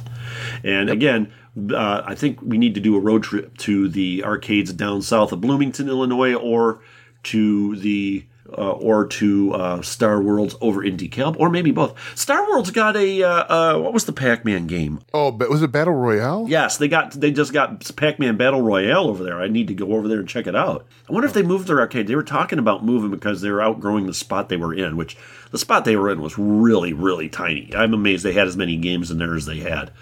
Well, yeah, and I know they rotate games in and out. Right. So yeah, if we go there expecting to play Avalanche, we might not get to play Avalanche depending on what the rotation is like that Unless day. we make arrangements with the guys over there to do it, because that is true. When we talked about the red tent, I asked them if they had it, and they're like, "Oh yeah, we could bring one in so you could try it out." And so I was trying it out, and that. So yeah, so they were good about that. So yeah, good guys over there. So there you go. That's today's episode. There I go. Yep. Yeah, and you know what? There are some peeps. Let me start again. Thank our peeps. We need to thank some peeps. Yes. And, we need to thank the yellow ones that are shaped like chicks. The pink. First of all, just want to acknowledge that this episode has been underwritten by Climax Jerky for your beef, buffalo, and elk meat needs. And we thank the following people: Underground Retrocade, Tim Foley, Steve Steiner, Rory Coleman, Richard Grounds, Richard Valdez, PJ Steele, Nate Lockhart, New Balance Stores Phoenix, Art Guglielmo, Atari Bytes, D. Alex, Greg Polander, Jonas Rulo, Keith Sheehan, and Kyle Eder, and Michael D'Angelo. I wonder if we're played in the New Balance store in Phoenix, actually, over the intercom system. Yeah. Oh, that'd be awesome. Maybe we should do an episode about shoes. Find a couple of games that have something to do with shoes. Too bad that my knowledge of shoes is like for squat. And you would have to really be wearing shoes to do a perfect squat. That's, to do a perfect one, you'd have to have the correct shoes. It depends on how you define perfect, but the reason that we thank all of those kind people is that they help us out through patreon.com. Mm-hmm. And also a big thank you to Steve Toohey at Tooheyville.com, TOUHYVILLE. Thank you, Steve, for scheduling Pie Factory Podcast among your schedule of shows. Mm-hmm. And just a reminder, everybody, I'm going to be participating in Extra Life this year, and it would be really, really nice if you could send a few bucks my way for that, and that money will go to Lurie Children's Hospital in the Chicago here. And game day will be November 3rd. My wife actually asked me to get a hotel because she doesn't want me to, because I'm going to be at Underground Retrocade that day from open to close, and she doesn't want me trying to drive home at 1 a.m. after having my eyes like glazed staring over at screens all day. Yeah. Not a bad idea, actually. Yeah. And maybe you could stay with, maybe you could talk to, we got some friends up there. Maybe you could talk to them. I already booked. Oh, you did? Yeah. I'm booking it. Booking it to the hotel. I should bring a book with me, too, so I can have something to read. Skeptic's Guide to the Universe. It's a new book. I'm reading it. It's really good. Oh, I can't wait to read Eric Idle's book. That's looking pretty good. I flipped through it a little bit. I want to check that one out. And I'll see if you can. Let me see. That's all of our thank yous. Should we reveal the theme, or should we reveal the games we're going to talk about for the next episode? Yes, please tell us what games we're going to be discussing next. Yeah, we're going to be talking about Space Encounters and Buck Rogers and the Planet of Zoom. Yes, that will be for episode 85. That's 85 for those keeping 85. Score. So, Space Encounters and Buck Rogers and the Planet of Zoom. I was playing Space Encounters earlier, and today... I wasn't. I was, and just going to let you know right now, if you're emulating it, mouse. Oh, really? Use a mouse for Space Encounters. So, I think Buck Rogers is just joystick, so there you go. So, tune back into us in the next couple of weeks, and we will have another... Yeah, I can't say exciting, can't say worthwhile. Can't say boring either. We don't want to promise boring. Another adequate episode of Pie Factory Podcast.